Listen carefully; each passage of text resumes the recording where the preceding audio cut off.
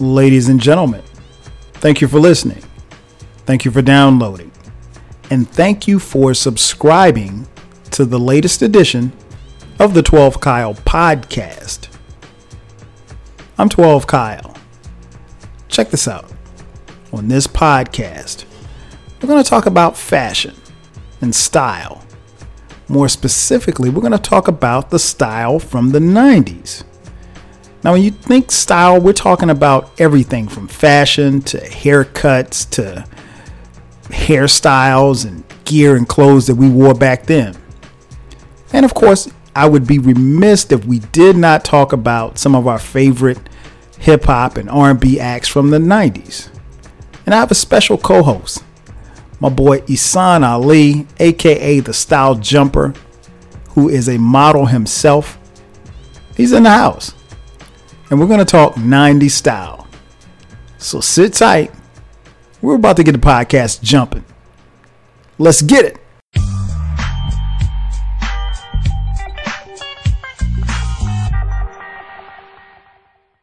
And just like that, we are back. Ladies and gentlemen, thanks again for checking out the latest edition of the 12 Kyle podcast. I'm your boy 12 Kyle. As I mentioned in the intro, man, we got a special co-host, man. We are talking about 90s style. We're talking about it all. Fashion, music, the whole nine. And, man, I got a special co-host in here, man. My man, we go literally back to our childhood. My man, he is a current father, entrepreneur, a model himself. Welcoming into the 12 Kyle podcast for the first time, my boy, Ihsaan Ali. Bro, what's good, man? What's good, man? Thanks for having me. It's an honor. Can't believe we having to have the opportunity to speak together on this type of platform. So I'm excited. And this is all that we love. You know, we grew up, to your point, since we were 8 years old until, adults. So it's just awesome to be here and to be a part of this amazing platform that you provide, and excited to hear what you got to say and hear what we're gonna do and enjoy this experience, man. No doubt. It's not. We go way back. We've known each other probably since we played Little League football together. Eight, man. Yeah, 8 years old. Exactly, all the way through high school and everything. And, just seeing your growth and maturity over this period of time, man. I remember when you was just a young pup just running wild and now seeing you grown with children and responsibilities, man, it is truly a blessing. But yeah, it's weird because we talked about doing this podcast. Geez, it's been probably a couple of months and, for scheduling and everything like that, we couldn't get it done. But I always say, creativity, you just wait it out, whenever it's time to make it happen, it'll happen, so I'm glad that you reached back out to me so we could get it done, man. But who better to come on and talk about 90s style and 90s fashion and everything but you? So I guess, as I mentioned in the intro, you are a model, and we'll talk a little bit before we get out of here, talk about, what you're doing and how you got into modeling yourself.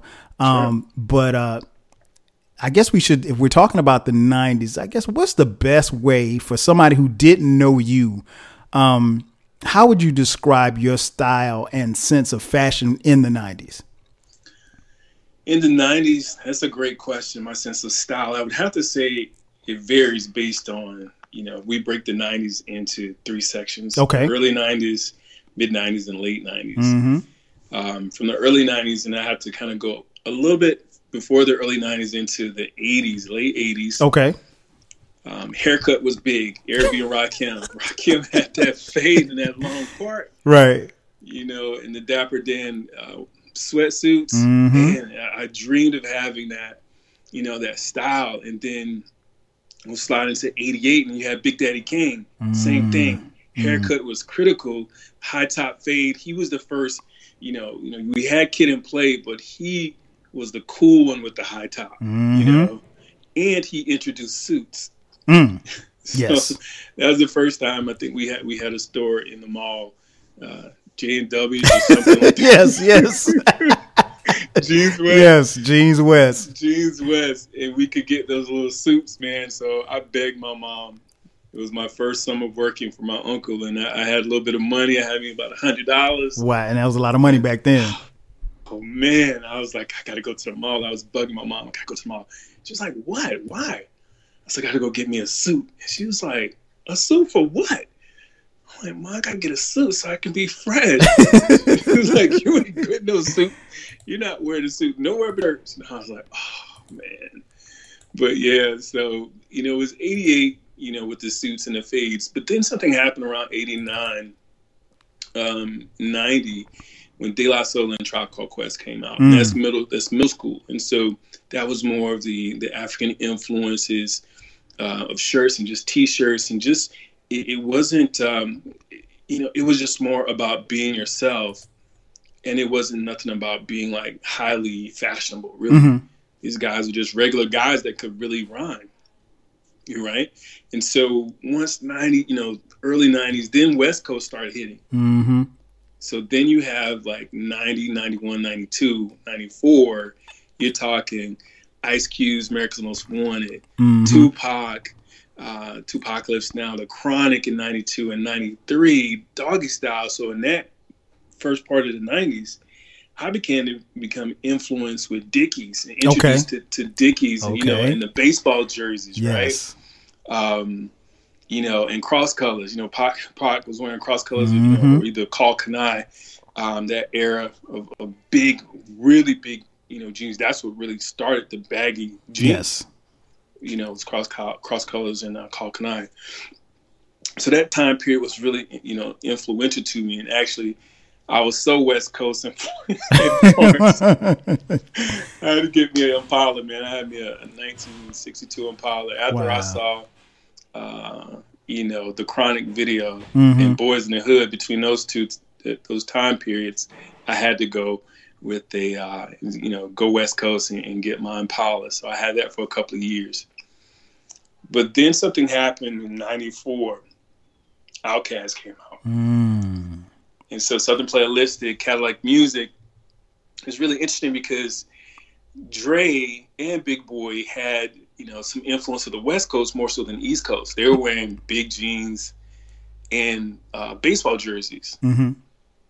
And then Biggie came out with the Coogee sweater. I never heard of a Coogee sweater before. Mm-hmm. And so, that was like the mid-90s. And then Pac, my goodness, Pac came back in 96 and gave us the green light to take off our shirt. Mm. And we all did. All eyes on me, man. So I was knee deep in the Navy. I was hitting the weights hard, and you couldn't keep a shirt on me. Wow. Between 96 and 98, because then DMX came out. Mm-hmm. And he definitely did wear a shirt. So that was my era. And then I think, at the end of the 90s, you have things kind of settled down a little bit. And then you had like Wu-Tang, Mos Def, mm-hmm. and Nas. And Nas kind of returned back to that era of being stylish, but with the fade. It was about his haircut more than anything. Kind of put me in the mind of Big Daddy Kane. Mm-hmm. So that was my era, man. That's those three components. So if you break down the 90s, mm-hmm. That's what I saw in fashion, and that's what influenced me a lot. Okay. So you were rocking all of that pretty much. all that during those eras, man. I was rolling. We were so impressionable at that time, right? We were. Because it was on TV, but Yo MTV Raps, BT, what was it? Rap City. Rap City, yeah. Yeah, man, that was it for us in Florence. So, we were so impressionable. I couldn't wait to get home, get off the bus, and watch Rap City, man. And me and my cousin, we'll be on the phone. He lived down the street from me. Mm-hmm. And we'd be on the phone talking about, the videos and just being just inspired and influenced by what these guys were wearing. Because it seemed like, on another side of the world, light years away from us, just to be able to, tap into the TV and just get lost in their styles. No doubt. Music. No doubt. I was something I want to go back to that you mentioned. You mentioned that you went to the Dickies and the 62 Impala. Oh, yeah. Now, again, for those of you listening, we grew up in the same hometown. right, in Florence, South Carolina. So this isn't, Compton. So how did that go over in our hometown? Man, I was the only one riding old school, man. People are always curious, and I had the woofers in the back. I was bumping, so it was always cool for me to pull up, and just look different. I have a huge, growing up in Florence, I have a huge family, so everyone knew each other. But what people remember about me, I think in the '90s, while I was home before I left for the military, was that Impala. Absolutely, without a doubt. No doubt. So you mentioned the styles and everything that influenced you. I think you did a great job breaking it down, because I think when I think about that time, my evolution as far as style kind of changed over that period of time too as well, because at the beginning of the '90s, I was just graduating high school. You know what I'm saying? I graduated high school in 1991. Then I went to college at South Carolina State University in the mid '90s. By '96, I'd graduated, and then by '97, I'd moved to Atlanta. By '99, we had our first child. So I went through in that 10-year span, I went through a lot. Yes, so my sense of style was. It changed. I think I dressed like pretty much like everybody else in high school. But I definitely had to dress differently once I got to college, particularly going to historically black college at South Carolina State University. Because, when you stepped out of your dorm room, you had to be fresh. Like you couldn't be on campus and not be fresh on a black college campus. It's just, because you never knew who you were going to meet, or, girls, anything like that. So, and because I played football, my dress was kind of different. Like it just really depended on the day, like, and where I was going. If I was going to class, I might, I probably would be dressed up. I don't want to say dressed up, but I mean like t-shirt, jeans, sneakers, if I was going to practice, obviously sweatpants or shorts because it's hot, and sneakers. But if we were going to a party or something like that, it would be, a shirt, something, as you mentioned, taking your shirts off, something that could come off pretty quickly, because, when I was in college, if I went to a party, I was literally waiting on a bead of sweat to get on my forehead before I took my shirt off. Because like you said, it was that era, man. That was Pac and guys like that gave us a reason, like, yo, it's okay to take your shirt off. And, it was, I mean, you think about it, you're like 18, 19, 20 years old. Your bodies are probably, and you're playing sports. So your bodies are probably in the best. Yeah, man. So, it wasn't no, I'm taking my shirt off in a New York minute. So yeah, you did a great job, and I hadn't really thought about it until you said it like that. But yeah, my style definitely changed, and obviously by the time I got to move here to Atlanta, a little bit more growner. I don't want to say grown man, because I was, especially my crew, I was known to like violate dress codes. Like we would go with the clubs and stuff, and I wanted to be. I didn't, especially like when I first got here in like the late '90s. I didn't want to necessarily. It just depended on how I felt. I didn't want to necessarily dress up to go to a club, right? Sure. But and I remember one time I went to some club, man. I had boots on. And they were like, "Nah, man, you can't get in." And my boys was mad as hell. Some Timberlands, man. Yeah. Oh, I had on the Timbs, and it was just like, "Nah, you can't get in." And I was like, "What?" I was like, "Man," it was like, and then they said, "Well, if you want to get in, it's gonna be $30." I was like, "I ain't paying no money. I'm not paying no $30 to get in here." So, and my boys will always get on me about breaking dress codes, but I eventually grew out of that element. Here's something I wanted to mention. Go ahead. I was thinking about the mid '90s, and I think for me, I really predestined myself to be on the West Coast. Okay. Because I left Florence in '95. Gotcha. And went to the Navy. And when the recruiter was talking to me, he was like, "Well, where you want to go?" First thing came out of my mouth, Cali. Right. Cali. You know, because a lot of guys, they didn't want to leave, home. They wanted to stay close to home, be in the area where they grew up. But for me, I felt like I was just predestined for California. And so the recruiters will tell you anything to get you to sign up. Oh yeah, I'll see if I could talk to somebody to get you, to get you on the West Coast. But it's truly, once you go through boot camp, it's a luck of the draw. Right. And lo and behold, I got San Diego. I remember that. And so, yeah, man. So from 95 to 2000, I was in San Diego. And even though, that was the era, like I was saying, just coming off of, Dr. Dre and Snoop Dogg, the Doggy Style, I still had a sense of home, even though I would wear my Dickies. And then I said, okay, if I'm going to dress it up a little bit, because now you're in the military, you got to kind of, tighten up a bit.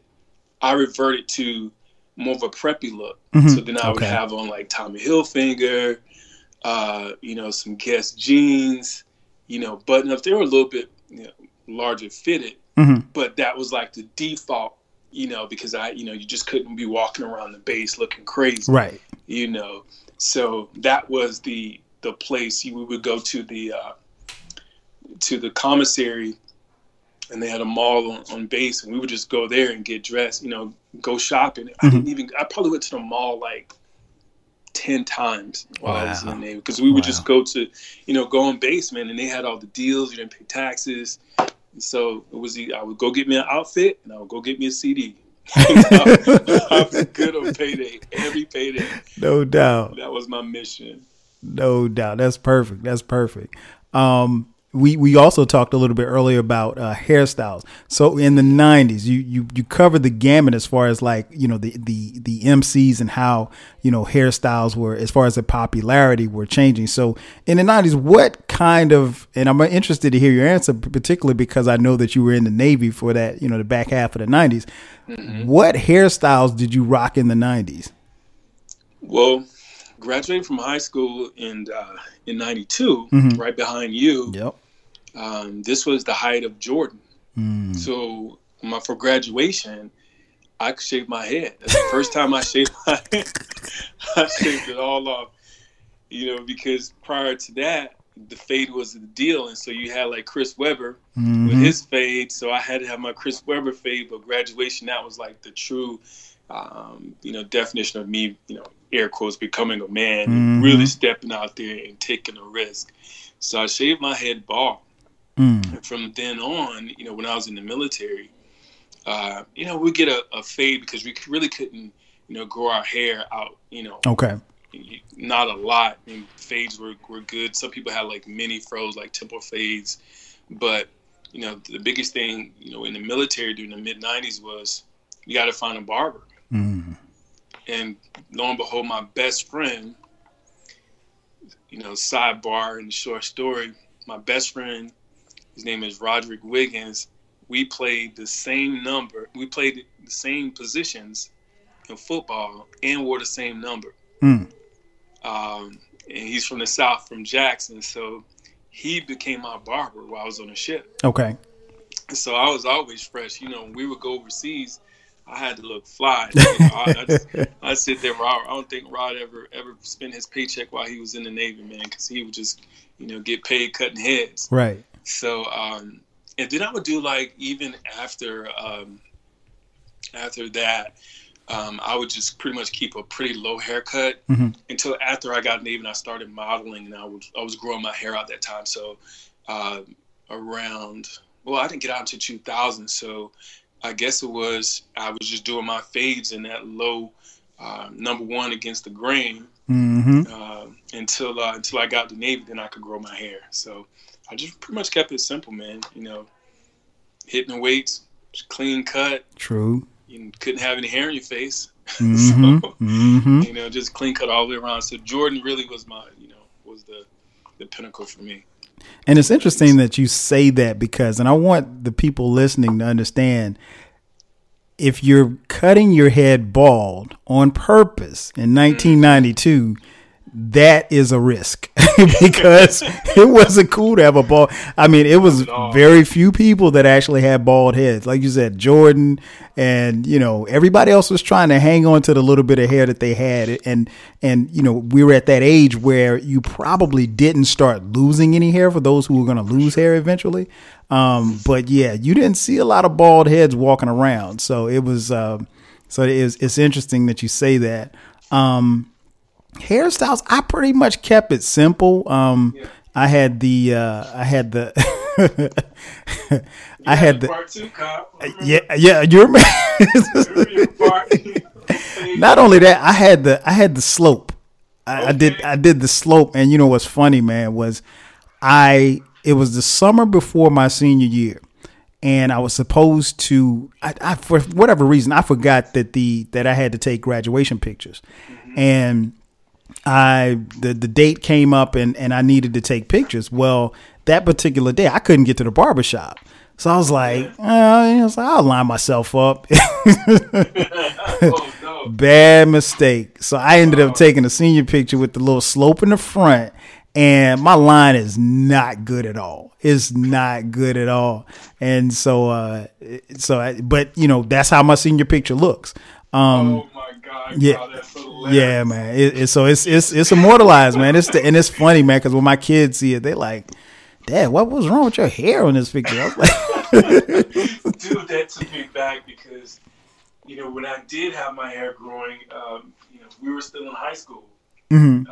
And I had like my high top too, and then I tried to get my Big Daddy Kane part in my head, and then, just because we wanted to get a haircut, don't mean mom and dad had the money. Of course. Go to the barber shop, and I did not know it was haircut. Okay, so you sound a little far away. Are you closer, or because it sounded like you faded a little bit? Can you come a little bit closer? Okay, say something. I was moving around. Okay, perfect. Okay, got you. Hear me now? Yeah, I got you. Go ahead. Okay, so I completely, didn't realize it was picture day. I didn't have a haircut. You have those parts in your head. Yeah, you man. have that slope or that high top, and then start looking crazy and start flopping. You look rough, man. So it's funny you said that about the haircut with that slope, man. Because if you're not lined up, if you're not shaped up, and for me, it happened, and it's like the date came up on me, and I didn't even know, and it's just like, oh yeah, you got to take graduation pictures today, and I had no clue. So yeah, I did that. By the time I got to South Carolina State, I had the high top fade. I did that. But then when I got to South Carolina State as a part of my initiation onto the football team, my hair got cut bald. Right? Oh, wow. Yeah, they cut the hair on top of my head and my facial. The little man, I was struggling to get a mustache, right? Yeah. So my mustache was like a football team. It was 11 on one side, 11 on the other side.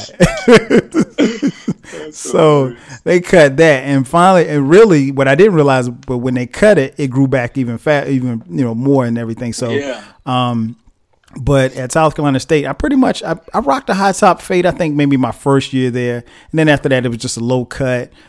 Caesar, I used to have the part down the middle, like you said, and that was about it. I never really, went too far left with haircuts, and probably been that way even to this day. Which is bugged out because it's like now I have a beard, and I never could grow a beard when I was, when I was growing up. When I was young, no beard whatsoever. So I guess my follow-up question is, with all of the hairstyles and maybe some questionable gear, are there pictures of you anywhere around with because like I said, my senior picture is there. I won't post it, but is there any pictures of you in some questionable gear or questionable hairstyles? Bro, there's a picture of me back home, and it was a yearbook picture. Ooh. So this is probably 90 or 91, probably 90. Mm-hmm. This was the Jungle Brothers Tribe Called era. So I had like Tribe Called Quest era. I had on like a printed shirt. I didn't have a haircut. My haircut was looking crazy. And my mouth looked like the dude just took the picture, and I was like in mid sentence or something. And I'm just sitting there looking crazy with my mouth wide open. I was like, oh my gosh. I think that is the worst picture of me that has ever been printed. It's just terrible. Yeah, man, that picture is out there somewhere. Yeah, same here. My that picture that I described, and then there's one other picture. I had this. My mom bought me this coat, and it was like, I guess the best way I can describe it, particularly for those of you listening, if you remember the "Forever My Lady" video from Jodeci, and Jodeci, they have on these white coats. The coats are like, they come down to like your knees. Yep. I had a purple coat with a hood on it. Yeah, I can see it. I don't know why my mom. I don't know why I convinced my mom to buy me that coat. I wore it like maybe 3 times, and I felt so silly for wearing it. I was like, "Nah, I'm not doing this." I'm not doing this at all. So yeah, I had to dead it, man. But there is a picture of me in that coat, but I have the picture, so nobody will ever see it outside of this house. Lucky you, man. Lucky you. No doubt. So you mentioned earlier, man, a lot of hip hop acts. So I gotta, I know we're talking 90s style, but like you said earlier, so much of our influences and into what we wore had to do with the music that we listened to. So the 90s really was in a lot of ways defined by, fashion, culture, and music. So when you talk music, who were some of your favorite R&B acts from the 90s? And then when you finish that, you can tell me a 2-part question, your favorite acts from hip hop. So 90s R&B and then 90s hip hop. Got it. It's pretty easy.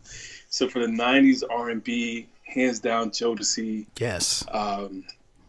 You know what? To be honest, Drew Hill for a minute. With 112. Yes. What's those brothers? The brothers from Atlanta. What's the guy's name? I can't believe I can't remember their names. I forget their names. It's like my sister's favorite. Jagged Edge. Jagged Edge. Okay. Oh man! And then from a female, it was Mary. Mary. Yes. That was 91, 92. Mary came out, and I was like, whoa, that touch of hip hop, because I never heard it like that. Mm-hmm. So those are my favorite R&B artists that I can think off the top of my head. Okay. When it comes to hip hop, without a doubt, Outkast, 100% favorite group. Dre, 100% favorite artist of all times to this day. My biggest influence in music style every day. It's been Dre. Who else did I really, and Pac, Pac was so instrumental. And I think that's when I started, besides Rakim, back in, Paid in Full in 87, I think that's when I started paying attention to lyrics. It was with Outkast, Tupac, and Nas. Just like really, had me thinking. And so those are my influences for sure in the 90s. No doubt, man. You Tribe Called Quest. Oh, no question. They're definitely on my list. I think most people who are listening, based on some of the podcasts that I've done, know how I feel about music that it came out in the 90s. Everyone from, in no particular order, like you said, Mary J. Blige. When it comes to R&B, SWV. The list goes on and on. Like you said, 112. I think one of the things that really impressed me about R&B at that particular time was that they were beginning to fuse it with hip hop. So just about everybody that came out, I don't want to say everybody, but most of the people that came out, I was spending countless dollars as far as money on the music. Hip hop, I mean, the list goes on and on, from anywhere from Jay-Z to Nas, Outkast, Tribe, Biggie, obviously. you name it, I was listening to it. Redman, everybody, just about everything that came out in '96, I bought, from UGK to, like I said, Redman to, it was just, it ran the gamut as far as music was concerned. And I think not the '90s, that particular era was just, it was such a great era for music. And I mean, I've done podcasts on it, and I'll do even more podcasts on it.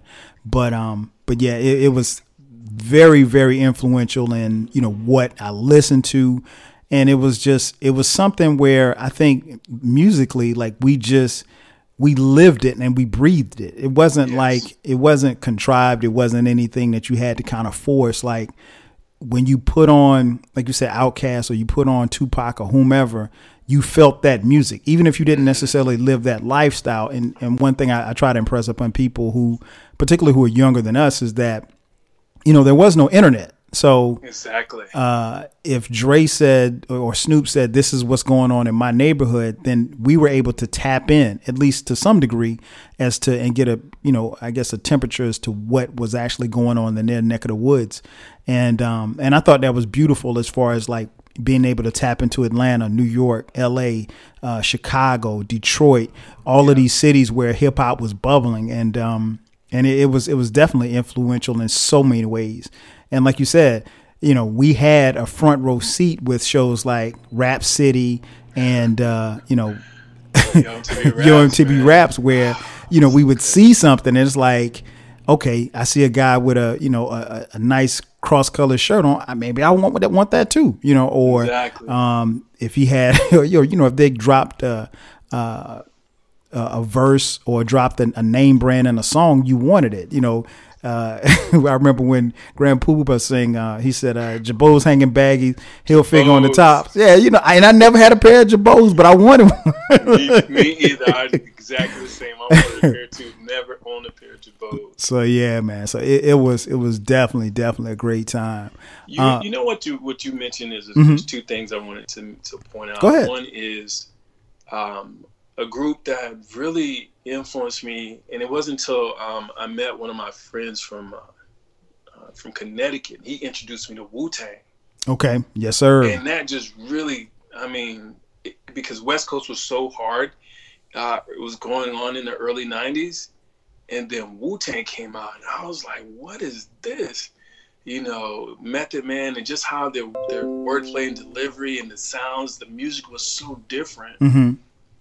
And then also you mentioned like UGK. Yeah. Oh man, that Memphis hip hop came out mid '90s, mid to late '90s. There was a different sound, and to your point, the music allowed us to use our imagination because we didn't have the internet, like you said, so we can only visually imagine what the West Coast was like, what the Northeast was like, what Miami was like, in Texas. Yep. Just through the lyrics. And it's when I think back to growing up in South Carolina, we didn't necessarily have such a specific influence. Nope. Like we appreciated hip hop from wherever it was from. Exactly. Compared to some people are very hyper focused on their region. Mm-hmm. But we was, we'll listen to, anyone that was putting out hip hop, we was at least tasting the water. We were sipping on it, man. We were tasting it. Exactly. Yeah, man. And it's because there was really no allegiance to it. True. We were so, even if you followed it for as long as we did, whether or not you started out like me, started off with Run DMC, you could appreciate Run DMC and then appreciate, 2 Live Crew in the same breath. Oh yeah. Because next song. Exactly. And be rocking to it, because it was just like, there was no necessarily an identity for, Southern rap. So it wasn't until, like you mentioned, and I mentioned on other podcasts, even though there were other acts to come before them, Outkast with Southern Playalistic really put the South on the map. And one of the reasons why they resonated so much for cats like me and you was that they look like us, they talk like us, exactly. And they weren't trying to be anything other than Southern. So exactly. it was a sense of pride when you listen to them, and an extreme sense of being able to relate.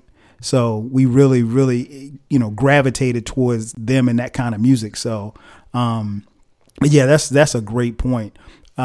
Actually, this is a great time to take a quick commercial break.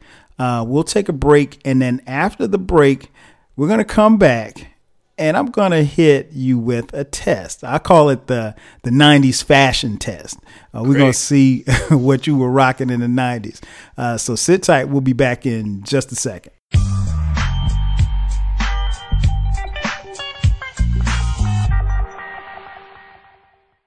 And just like that, we are back. Once again, it's your boy 12 Kyle. This is the 12 Kyle podcast, and we are talking 90s style. We're talking fashion. We're talking a little music. And I got my boy Ihsaan in the building. So I mentioned before the break that we were going to talk about, I was going to give you a fashion test, right? So what I want to know is, I got a couple of things down here. We want to just find out, did you rock it or not? And whatever points you want to add, and I'll let you know if I rocked it too. And at the end of it, and especially for those of you listening as well, I want you to, kind of keep score and ask yourself, did you wear some of these things too? Because if you did, then you are truly a 90s, a person of the 90s. So the first one I have here, Kango hats. Did you rock it in the 90s? Absolutely. Still, I got one right now. What? Say word.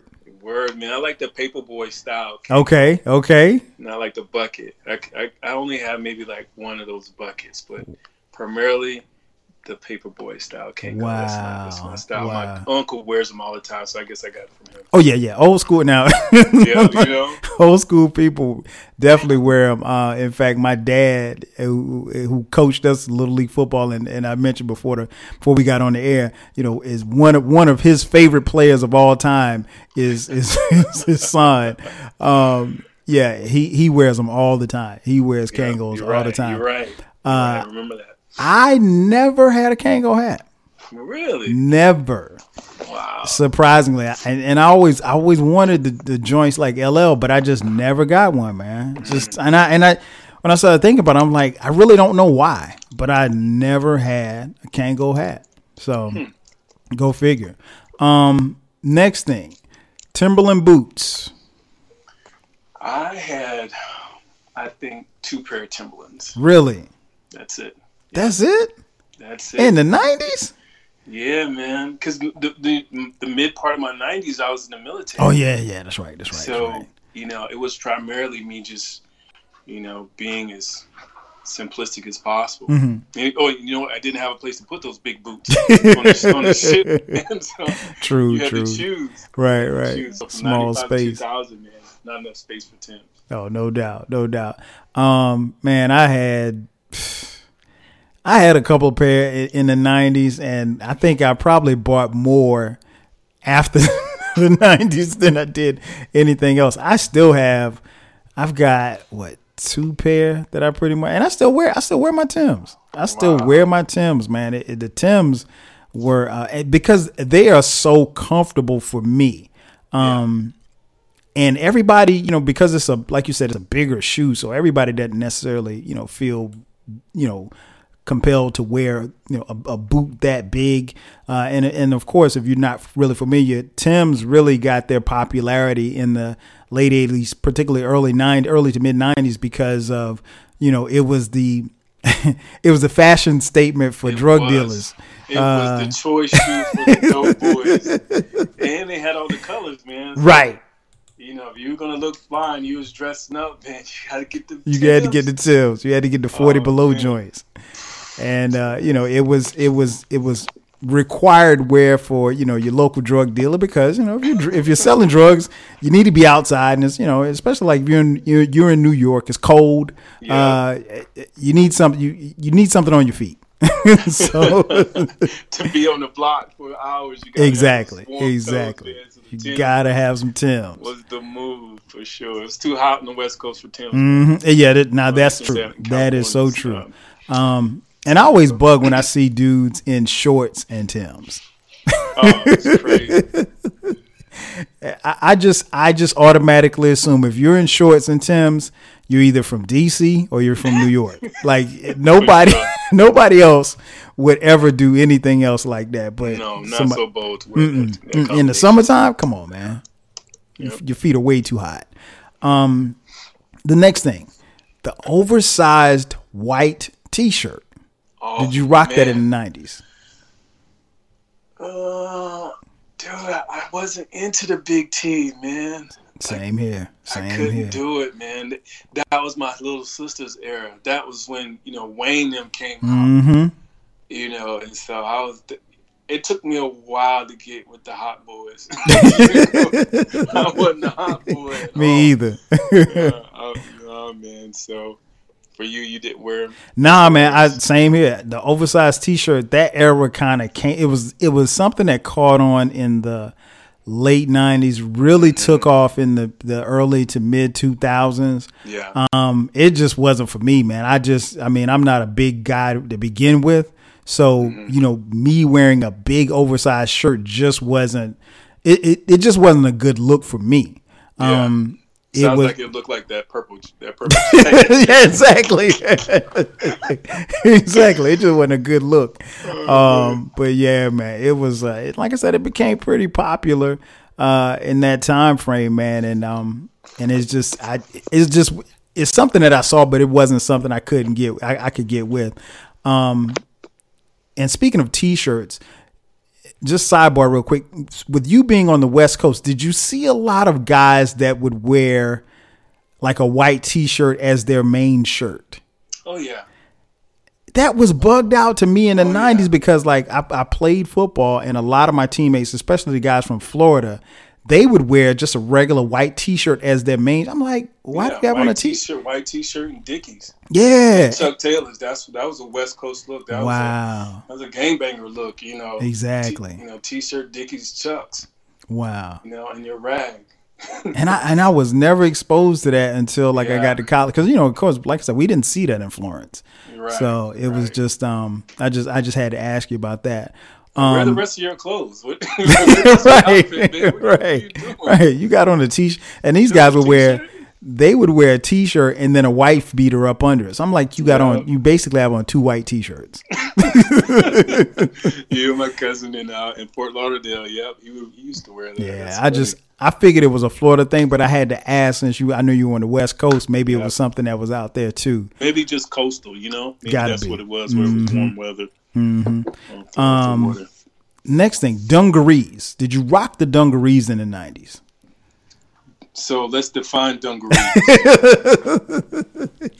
with the overalls with the straps. I know they would have come out right around the time that you were a senior in high school, because I know I rocked them my freshman year in college. So you were a senior in high school then. I had a pair. So my oldest, was born in 98. So I got a pair of overalls in a picture with her. She was a little girl. So I remember them boys until the 90s. I mean, to the 2000s. Wow. Yeah, man, I had one. I think actually I had one, a cross-color one too. Ooh, no, you didn't. Yeah, I think I did. Damn. I hope I can't find that picture. I hope it's fine. Man, listen. What about you? You said you had. I had two pair, and I used to rock them all the time, man. And there is a picture. There's a picture of me standing out front of my house, and I got the dungarees on. I had a Syracuse sweatshirt on up under it, and I used to rock it, man. I thought it was a good look. Looking back on it, it probably isn't, but yeah, I thought it was pretty dope. Denim jackets. Oh yeah. Did you rock the denim jacket in the 90s?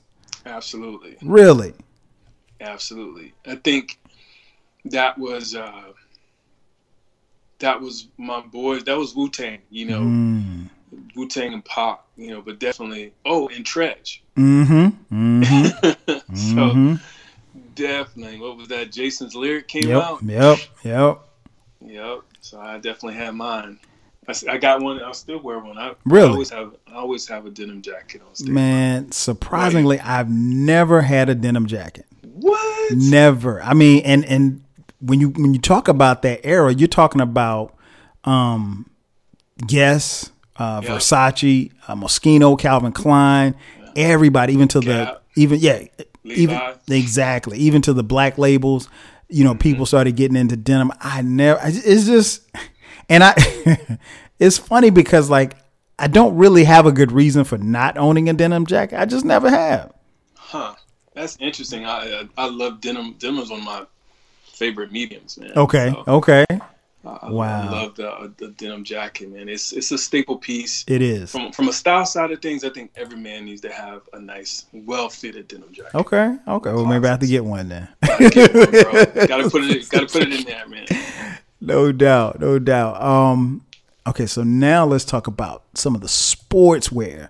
When I think about sportswear, I'm thinking about polo. Did you have polo back in the day? I didn't get a polo until I went to the West Coast. Really?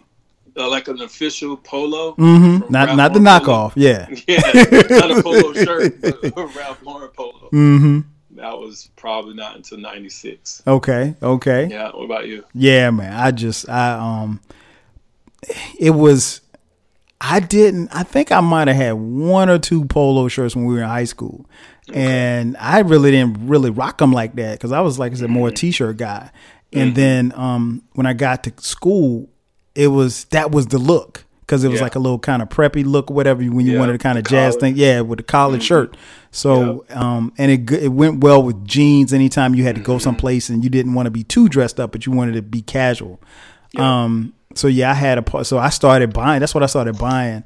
And I mean, even to this day, I still have quite a few polo shirts, but I primarily wear them like wear them to work sometimes. But I have a few that I wear like when I play golf and stuff like that. Got it. What about Tommy Hilfiger and Nautica? Both, a lot. A lot. That was my move because really the cool thing with Tommy more than Nautica, well, Nautica was the more expensive one. It was. So I have rare occurrence. I got a Nautica jacket, but Tommy was dope with the color. So it gave us that that sense of color from our cross color era, if you will, but also gave that preppy look. And the fits weren't too crazy, so you still could look really nice. And I still wear Tommy to this day. I wear dress shirts and suits. I have a couple of Tommy suits. Okay. Because they seem to still, I don't know what they've done. They know the secret sauce and just my body type, man. I can always just go and buy off the rack and know what's going to fit. Okay. How about you? Same. I had quite a few Tommy shirts. It was, again, something that I didn't have when we were in high school, but by the time I got to college, I had to because all the dudes was rocking it. And it's like, you don't want to be the only one not wearing it. So it's just like, that was the thing. And girls really like if you could, match up your colors and everything. Yep. And then, by the time I was a senior, you wanted to, if you could match, like, let's say if you had a orange Tommy, then you might get the Nikes with the orange logo. Oh. Yeah. So, so you had to kind of, if you could match it up, it'd be dope. Nautica, I'm like you. I had maybe 3 Nautica shirts in the 90s. I wore the hell out of them. But sure. You stepping up, you rocking Nautica. But yeah, I didn't. And I had a jacket. I had a Nautica jacket, and I had a couple of polo jackets. In fact, I still have a couple of polo jackets. But yeah, Nautica just it escaped me just because, like you said, because of the price. And I mean, I was a college student. I wasn't buying them, and I think I got that like on a sales rack or something like that. Of course, always, never full price with Nautica. Exactly. So when we move into the urban gear, cross colors and woo wear, did you rock either of those in the 90s? Cross colors, definitely. I dreamed to get some woo wallabies, never could find them. I wanted some. I'll rock them today if I can find them. Wow. Yeah, I never. Really? I'm not big on a lot of colors. Like I've always been like a 1-2 guy. Like, I'm gonna give you this color and I'm gonna give you a little accent of this. That's it. Okay. Like you won't see me in a whole bunch of colors. And for as dope as I thought cross colors was, I couldn't see me with all of those. I couldn't put green, orange, red, all of that together. So it was one of those things where, and I'm pretty sure you know this from your time being a model, that some things look good on other people and they just don't look the same on me. Yeah. And it's not that I look bad. It's just that they don't look the same way. It just doesn't have the same look or same feel that it does for someone else. So, that's kind of where I was with cross colors. FUBU and Fat Farm. What about those? Did you rock those in the 90s? A little of both, not much. Okay. FUBU more than Fat Farm. Okay. FUBU, never owned FUBU. Okay. Yeah, and I really don't have a reason why. It never came to me like that. Fat Farm, man. I think Russell Simmons might be the only person that had more Fat Farm than me. Really? Man, I was Fat Farm to the death. I had casual shirts, I had t-shirts, I had hoodies. I still got Fat Farm stuff. I don't wear it, but I still got it. Like it was something about that look, man, and like I think it was sort of polo. You know, if you kind of, when I think about Fat Farm, the P, it was not a lot of colors. To your point, was it? It was just Russell's urban version of, I think, a polo. Yep, that's exactly what it was. And it just had a certain look on me. And I think, like, for me, somewhere around my freshman year in college, I realized that, and it might have been maybe somebody told me this. It probably was a girl. Told me that gray looked good on me, considering my complexion. And she said it brings out your. And to be honest, man, when we were in high school, I never had anything gray. And then all of a sudden, man, I just started buying mad gray stuff. So I had gray t-shirts, gray polo shirts. Gray became like one of my favorite colors to wear. And it's a color that I still wear to this day. Yeah. And I had I had at least like 10 gray Fat Farm t-shirts, man. It's ridiculous. I gave Russell way too much money, man. Russ was happy you was feeling it, man. Man, I kept them in business, man, for real. Another 90s staple. Starter jackets and starter caps. Did you rock them in the 90s? Man, starter jackets. I wasn't that kind of cap person as much as I was, like I was saying, the Paperboy style hats and Kango style, but definitely a starter jacket. I remember when they had the football teams, again, it's just that whole color thing. I had a New York Jets green starter jacket that I wore. I think it was like, that would be 91, 92. Yeah. And that's probably the last, starter piece that I had. That was the, but you know what I really wanted, I never bought, was like the, more of the athletic jacket, more like a,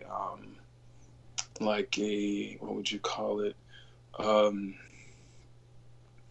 Like a Letterman jacket, that style. Yeah. I would love to have one today, but I've never had that style of jacket for starter. What about you? Same, man. I had quite a few starter jackets, but the one that I wanted, and I mentioned on this podcast before, the one that I wanted that I never got was the hooded one. That's the one I had. See, that's the one I wanted, man. And everybody from our hometown had one, man. Everybody but me. And, man, I'm still mad to this day. And you know what's weird is that you can't find them anywhere. No. Like, I just looked. I want to say I looked this past Christmas because I was going to buy one for myself just on GP. Yeah, no doubt. And, but, yeah, that's the one I wanted, man. The hooded. I've had just about every other starter jacket, the Letterman joint, the Parkers. I've had those, but not I've had the pullovers, but not the hooded joint, and that's the one that I want, man. So if anybody from Starter's listening, memories. If anybody from Starter's listening, send me one. I will pay. Caps, yeah, I would rock cat. I would rock hats, particularly, you know, like if it's that time of the month where, you know, you're in need of a haircut, you just sure. I would throw in a hat in a New York minute. One thing you mentioned earlier, and I'm interested. I'm pretty sure I know the answer to this. Another thing that was very popular in the 90s, the Paisley bandanas. A lot of you know gangs were affiliated with. Did you rock any of those? Nah, bro. Yeah, I couldn't mess with it either. One, and it was probably brown because you know, I'm like, that's something you don't play with on the West Coast, man. I was like, nah, man, I'm gonna let Pac handle that. And right. It was, you know, Pac was wilding out at that time. He was. And then he got murdered in like 96. So, you know, I couldn't rock those bandanas, man. Just not safe. Yeah, it didn't appeal to me, man. I didn't want anybody to get it confused. I mean, exactly. And you know, we came, the 90s was the era, like you said, and then when Pac came with the bandanas, he would have his, and he was never, you know, in a gang per se, but, you know, he would have his tied around his head, and I was just like, nah, I don't need that, because I don't want anybody to think that I might be, you know, so, and then of course, you know, we knew, and I know you being out in the West Coast, you saw guys, you know, they would have that flag in the back pocket, you know. Yes, sir. And it was red or blue or whatever set it was, you know, and so they represented. So that was another thing that, you know, unfortunately was very, very popular in the 90s as well. Another fashion, let me see, the luxury tracksuits. Did you rock any luxury tracksuits in the 90s? I couldn't afford any. Hey, at least you're honest. Look, 80s or 90s, never got that until 2000. Okay. I was modeling for Echo. Wow. Unlimited, and that's when my first one. Wow. Yeah. You still got it? I don't. I still have a Letterman's jacket from Echo. Okay. It's 20 years old. I probably worn it 5 times. Wow. Yeah, it's really nice. But yeah, man, I couldn't afford it, man. I wanted it bad. I was a kid that had the 4 stripes.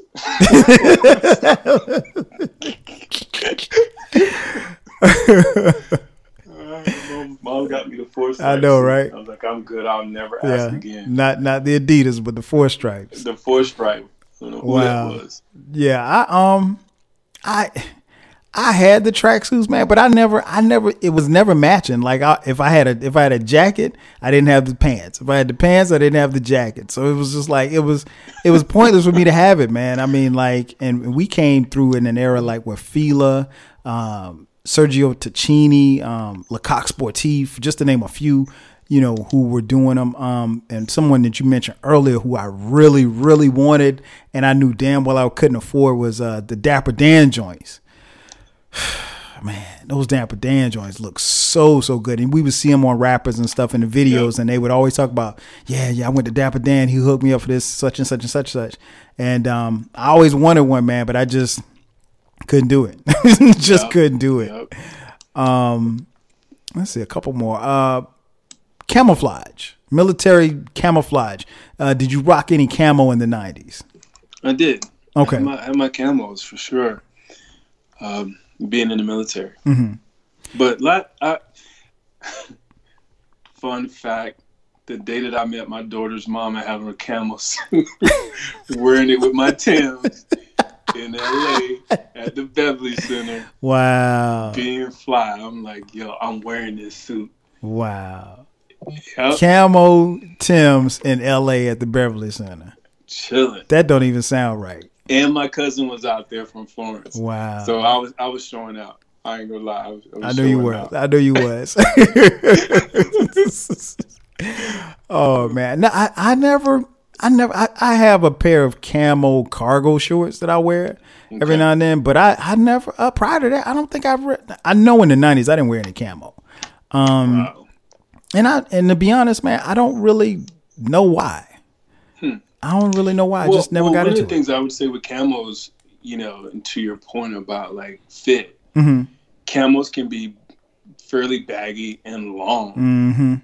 So they were more full. So like right now, I have a pair of camos that I wear, but they're chinos. Okay. So they're flat panel, no pockets on the side, and it looks. I really like the look. Okay. So maybe if you ever come across the chino style, you might like that. Okay. Yeah, I'm not above wearing it because, like I said, I have a pair of cargo shorts that are camo, but never got into any of the camo jackets or anything like that, which was really, really popular back in that time. What was another one? Oh, one that you mentioned a little earlier. Coogee sweaters. Did you rock the Coogee? I wanted one.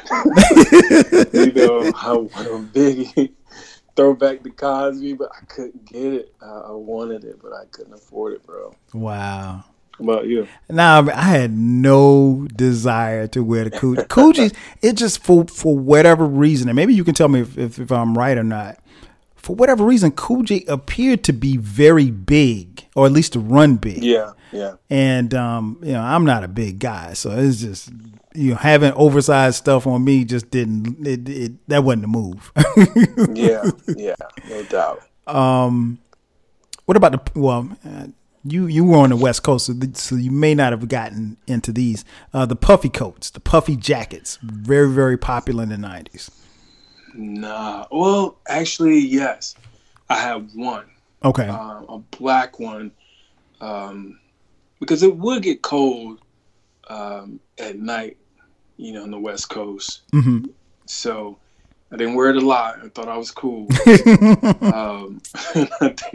Matter of fact, I think I bought it because I had just left Chicago from boot camp. Okay.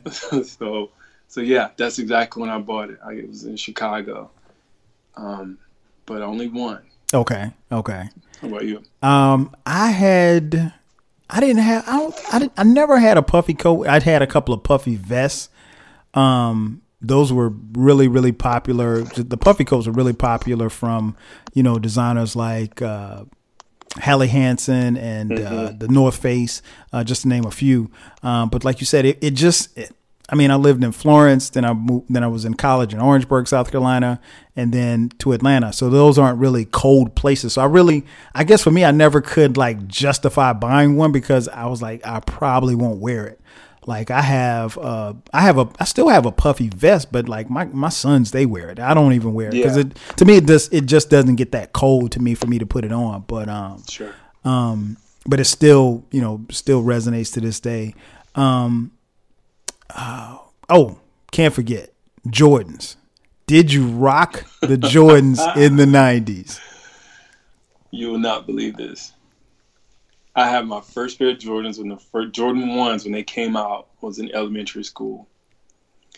And my dad bought them, and that was like $1 million. Of course. Yeah, shoes.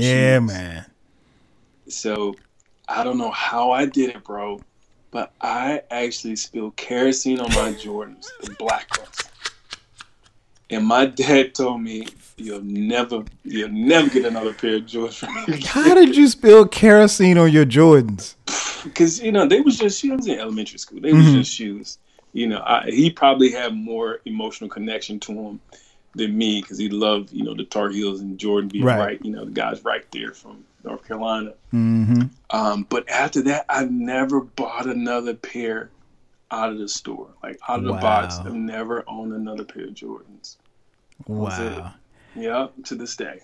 Man, in the 90s, I had a couple of pair of Jordans, but I didn't pay for them. One pair girl bought for me. Another pair, a couple other pair that I got.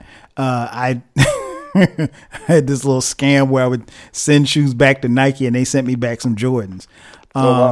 Yeah, I talked about it on another podcast, how we would puncture a hole in the sole of the shoe and then tell Nike that it was defective. And Nike would send you back a pair of sneakers that were, comparable to the price of what it was that you What? bought. Yeah, man, we had a hustle going on in college, man. I was doing that steak, man.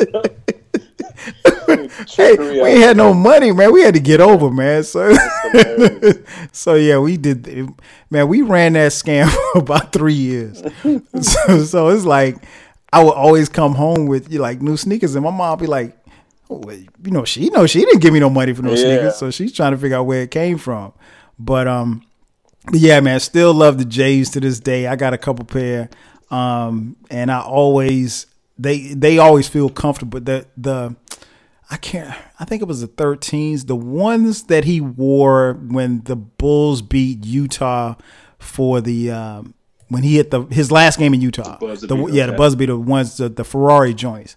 Man, I had a pair of those, and those were the most uncomfortable shoes I've ever put. Man, I gave them away. Oh, wow. They hurt my feet that bad. I was just like, no, I'm not going to do this. And I was trying to, I was changing socks. I was trying to do every little thing.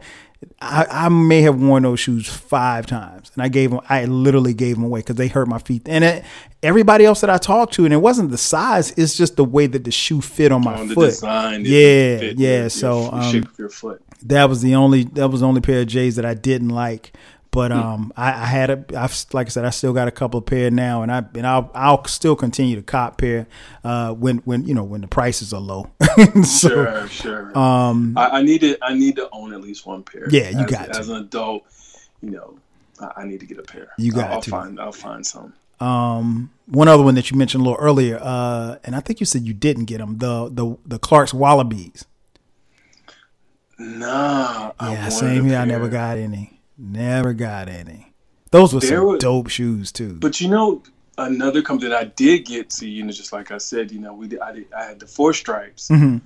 Is Rockport's had a pair of Wallaby style, and that honestly, to my recollection, it was the most comfortable shoe I ever got. Really, was those Wallaby style Rockports. They was just, they just were comfortable, man. Mm-hmm. And I never owned another pair like that. I've always heard that the Wallabies were very comfortable. I just never got it. And I thought, obviously very, very popular in the 90s, really, really talked and bragged about by, groups like Wu-Tang. Yeah. But I just never got around to getting a pair. And no particular reason. Just never got it. I am writing a list, Kyle. You're making me write a list of stuff I gotta get. You got to, man. You got to. Let's see. I got a couple more here. What about the plaid and check flannel jackets and shirts? Did you rock those in the 90s? Not the jackets. Okay. I had a couple of flannels default from my dad. Okay. I was like, yeah, I can wear these. This is in style. Right. And it was probably big too. Yep, Snoop. Yeah, that was West Coast. Exactly. I'll take that, Dad. You don't need that, man. Let me get that shirt. Right. I never got into the flannel, man. Never got into the plaid. It's just too busy for you. Yeah. You're a minimalist. Like, just hearing our conversation, the style that you are as far as like colors and the looks, and you're a minimalist, so that makes sense because the plaid would be too much for you. Yeah, I'll just feel like I'd put it on. I'd be like, man, this thing doing too much, and nobody else might not feel like that, but that's just how I see myself in it. So I'm with you. I'm definitely there.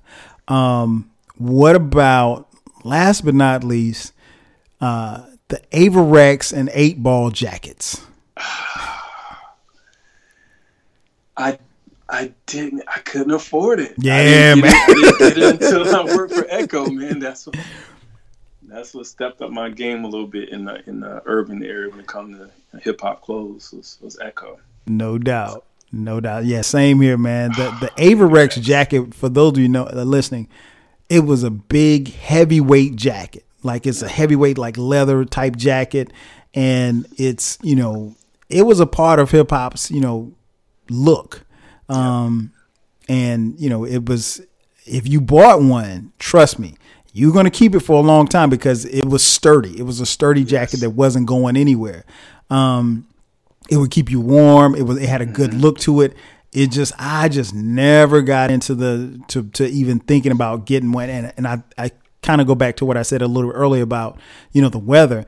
Averex jackets look perfect for somebody from, somebody in New York or DC or, wherever, Philly. Cold weather. PA. Yeah. Chicago, wherever. Detroit. I just couldn't. I was like, nah. And then, like you said, I think at that time, man, Averex probably was going for about $400 or $500, maybe. Yeah, it's like $1 million, bro. That's what I thought it was.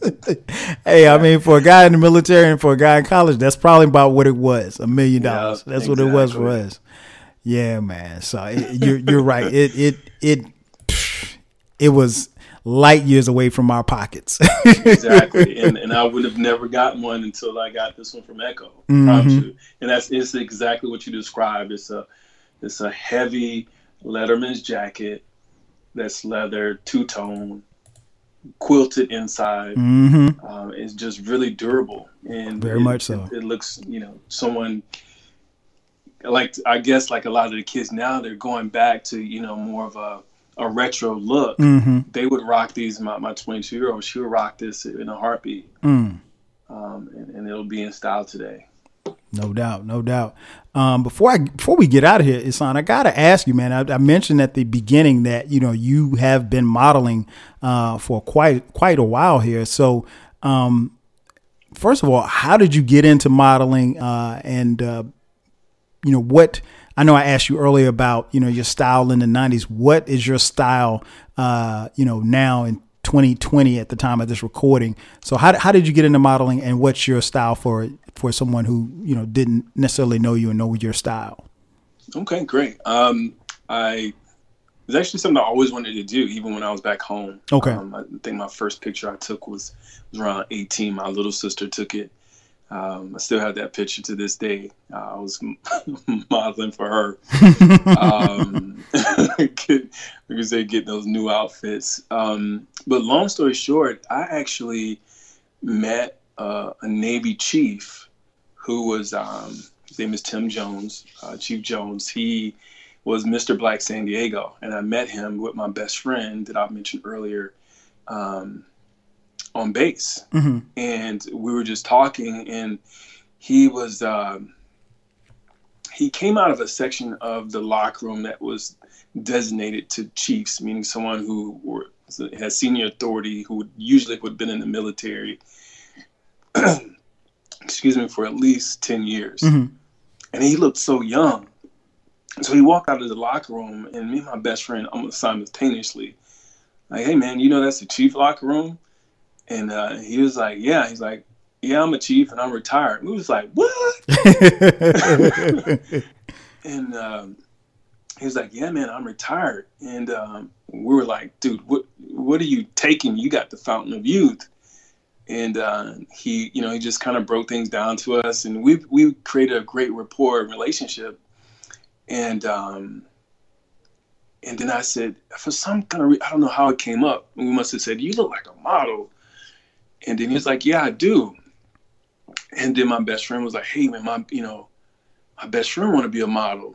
And so I promise you, Kyle, me meeting that guy, and we're still friends to this day, or Mm-hmm. he's been a mentor and big brother to me. He took me to LA maybe a month later. And he introduced me to a photographer who was the photographer actually for Cross Color. Oh, wow. And the picture, did you know that the picture, we're talking about these Leatherman jackets, the picture with the guy from Cross Color that came out, that's Jaimin Hansu. Oh, wow. No, I didn't know that. Yeah, so that's Jaimin. And so the photographer's name is David. He was the first person that shot me. And he told me about diet. I didn't know anything about diets and a whole bunch of cardio. Mm-hmm. He was the person who introduced me to modeling. And then being that he was from Cross Colors, his best friend, TJ, was the designer and co-founder of Cross Colors. So they've been my mentors for years. And so they ended up creating a line that I modeled for, and I was like their lead model for that line. It wasn't something that lasted long, but it got me into modeling. Mm-hmm. And then after I got out of the Navy, it's so funny because I had bulked up so much in the Navy. Then when I would go to auditions in the late 90s, when I had opportunity to, the people were telling me, the casting directors were saying, "Hey, you're too big." Mm-hmm. And this is before sports modeling was really popular. Activewear was really popular. So I ended up losing 20 pounds of lean muscle. Wow. And that's a big difference. Huge. Because, at 190, I mean, I looked like I was over 200 pounds, mm-hmm. 80, looking over 200. And I actually crashed, fast forward, I crashed an audition for Echo, and Mark Echo was there and in New York. Wow. And so from that point, I became, from that crash of the audition, I became their lead model for a couple of years. So I would do stuff, go to New York, go to Vegas, was on their ads and their campaigns. To the last thing I did, I kind of got away from it, like officially. Mm-hmm. The last thing I did was actually a funny story. Ended up being Jordan's website for Jordan Brand. Wow. And by that time, that was 2009, 2010. So everything else that I've done in the past decade was just, me doing my own stuff. Mm-hmm. And actually, I stopped for a decade. I stopped from 2000, that time with Jordan, from like 2009 all the way to 2018 or 2018 was the first time I got in front of the camera again. And started modeling. So everything that I've done since has been, my own style blog, which is, if it's okay for me to mention it. Yeah. Because I was about to ask to tell you where you could tell people where they can find you. Yeah. You guys can find, me at the Stylejumper on Instagram, and also the Stylejumper, one word, on YouTube. I have a men's blog and men's channel there. And, Kyle and I are cut from the same cloth. And as we talked about growing up in the 80s and 90s, one of the things that was really important to me was to still have that sense of style and color, to our points of cross color, but bring it to a more mature look. And mm-hmm. I find that's a challenge for a lot of guys, mm-hmm. especially from our era, because we're so influenced by hip hop. Yes. And we don't know how to make that transition. Yours truly. Yeah, man. So anybody out there who's really interested in maybe struggling with that, I think you'll find, the channel and my platform and content really, really helpful for you. Yeah, and it is. It's something that I've been able to take stuff from it, because, like, not only do you say you talk about, your sense of style, but you also give pointers and tips as far as how you can make that transition, because I think we talked about it online, the transition for some is a little bit more difficult for others, because, yes. You're used to looking a certain way and what feels comfortable for you. And like I mentioned earlier, like, I remember going places and just not wanting to change and I wanted to be no, you can't go in the club in Tim's. Yeah. You gotta, or you can't go to this restaurant and, have on jeans. You gotta, switch it up. And it's about switching up. And it's something that I still try to make sure that, I'm wearing what is official, but also what feels comfortable for me as well. And then knowing what it is that I want to, kind of project or whatever like that. So it's a lot of great content, man. And, appreciate it. And I tell you, man, I'm so proud of you, bro, because it's I remember you running around with the P hat on shirt, the P hat on back in the day. Oh, the pack. The pack. Shout out to the pack. Shout out to the pack. And just to see you evolve and get that far, like I said, from us playing football together to you, being grown and having kids and married and everything like that, man. It's been great seeing you and your development. And obviously that's one of the reasons why I definitely wanted to get you on here, man. So tell everybody again where they can find you, where they can find, and make sure that you guys check him out, because you will not, I promise you, if you listen to this podcast long enough, you will not be disappointed in anything that you see on his platforms. I appreciate that. First, let me say it's an honor to be on your platform, Kyle. You've always been a mentor and a big brother to me. Oh, no problem, You man. were someone I always looked up to, just from your maturity and just how you handle yourself as an athlete, as a young man, and now as a father, and finally as a creative. So these things really have influenced and impacted my life, you and your family. So I really appreciate the opportunity. But with regards to the channel, again, you can find me at the Stylejumper on Instagram as well as YouTube. There's a couple of things that I'm working on this year that I think, hopefully the audience may find interesting. One is I'm working on a book. Okay. It's called Why Style Matters, the mindset of dressing well, how it impacts your life. So that should be out by the summer or the fall at the latest. And I'm currently working on an online course, and the online course is designed for entrepreneurs to improve their personal style so that they can, understand the value of personal brand and their brand message. Because a lot of times that's a gap for those. And finally, I would just say, for those of us who are in their 40s and you're struggling with a style, or how do you transition? You don't want to look like your sons, your nephews, right? And you don't listen to the music that they listen to, but you still listen to hip hop. And it's the 90s hip hop that we're talking about that we're really so closely connected to. Usually people are attached to, what they listen to and even what they wore at the age of graduation, between high school graduation and college graduation. They're mostly impacted and influenced by that. So one of the things that I came up with is what I call adult street. So that's where you'll find me out. I'll have a graphic tee in some of my images, but they're complemented with trousers or chinos. And chinos, I put on chinos. If you don't know that terminology, we used to call them bugle boys back in the day, just khakis. Right? Yes.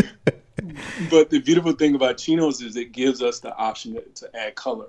And again, that goes back to our cross colors and Kalkanai days. And when it comes to sneakers, and I'll just say this is, a couple of things I think every guy should have: a nice pair of chinos, some minimalist sneakers that don't have any type of branding on them. They're just low profile sneakers. A pair of Oxford wingtips that they can dress up or down. A well-fitting well-fitting trousers will be helpful. That's something that's really popular. And actually right now, pleated pants are coming back into style with a cuff. You don't necessarily have to wear a belt. If you have the opportunity to maybe find some that have side tabs, or if you're a risk taker, try some suspenders. And I'm a bow tie guy, so 90% of the time you see me in a bow tie. But those are some things I think in 2020 is style for we adult men in our official 40s. That adult street, you'll find that there on the channel. So at the Stylejumper on YouTube and Instagram. Man, there it is. Bro, I definitely appreciate you coming on. We got to do this again, man, because I think even just what you just said there at the end, just maybe coming back on and even just giving some fashion tips, because you're never too old to know.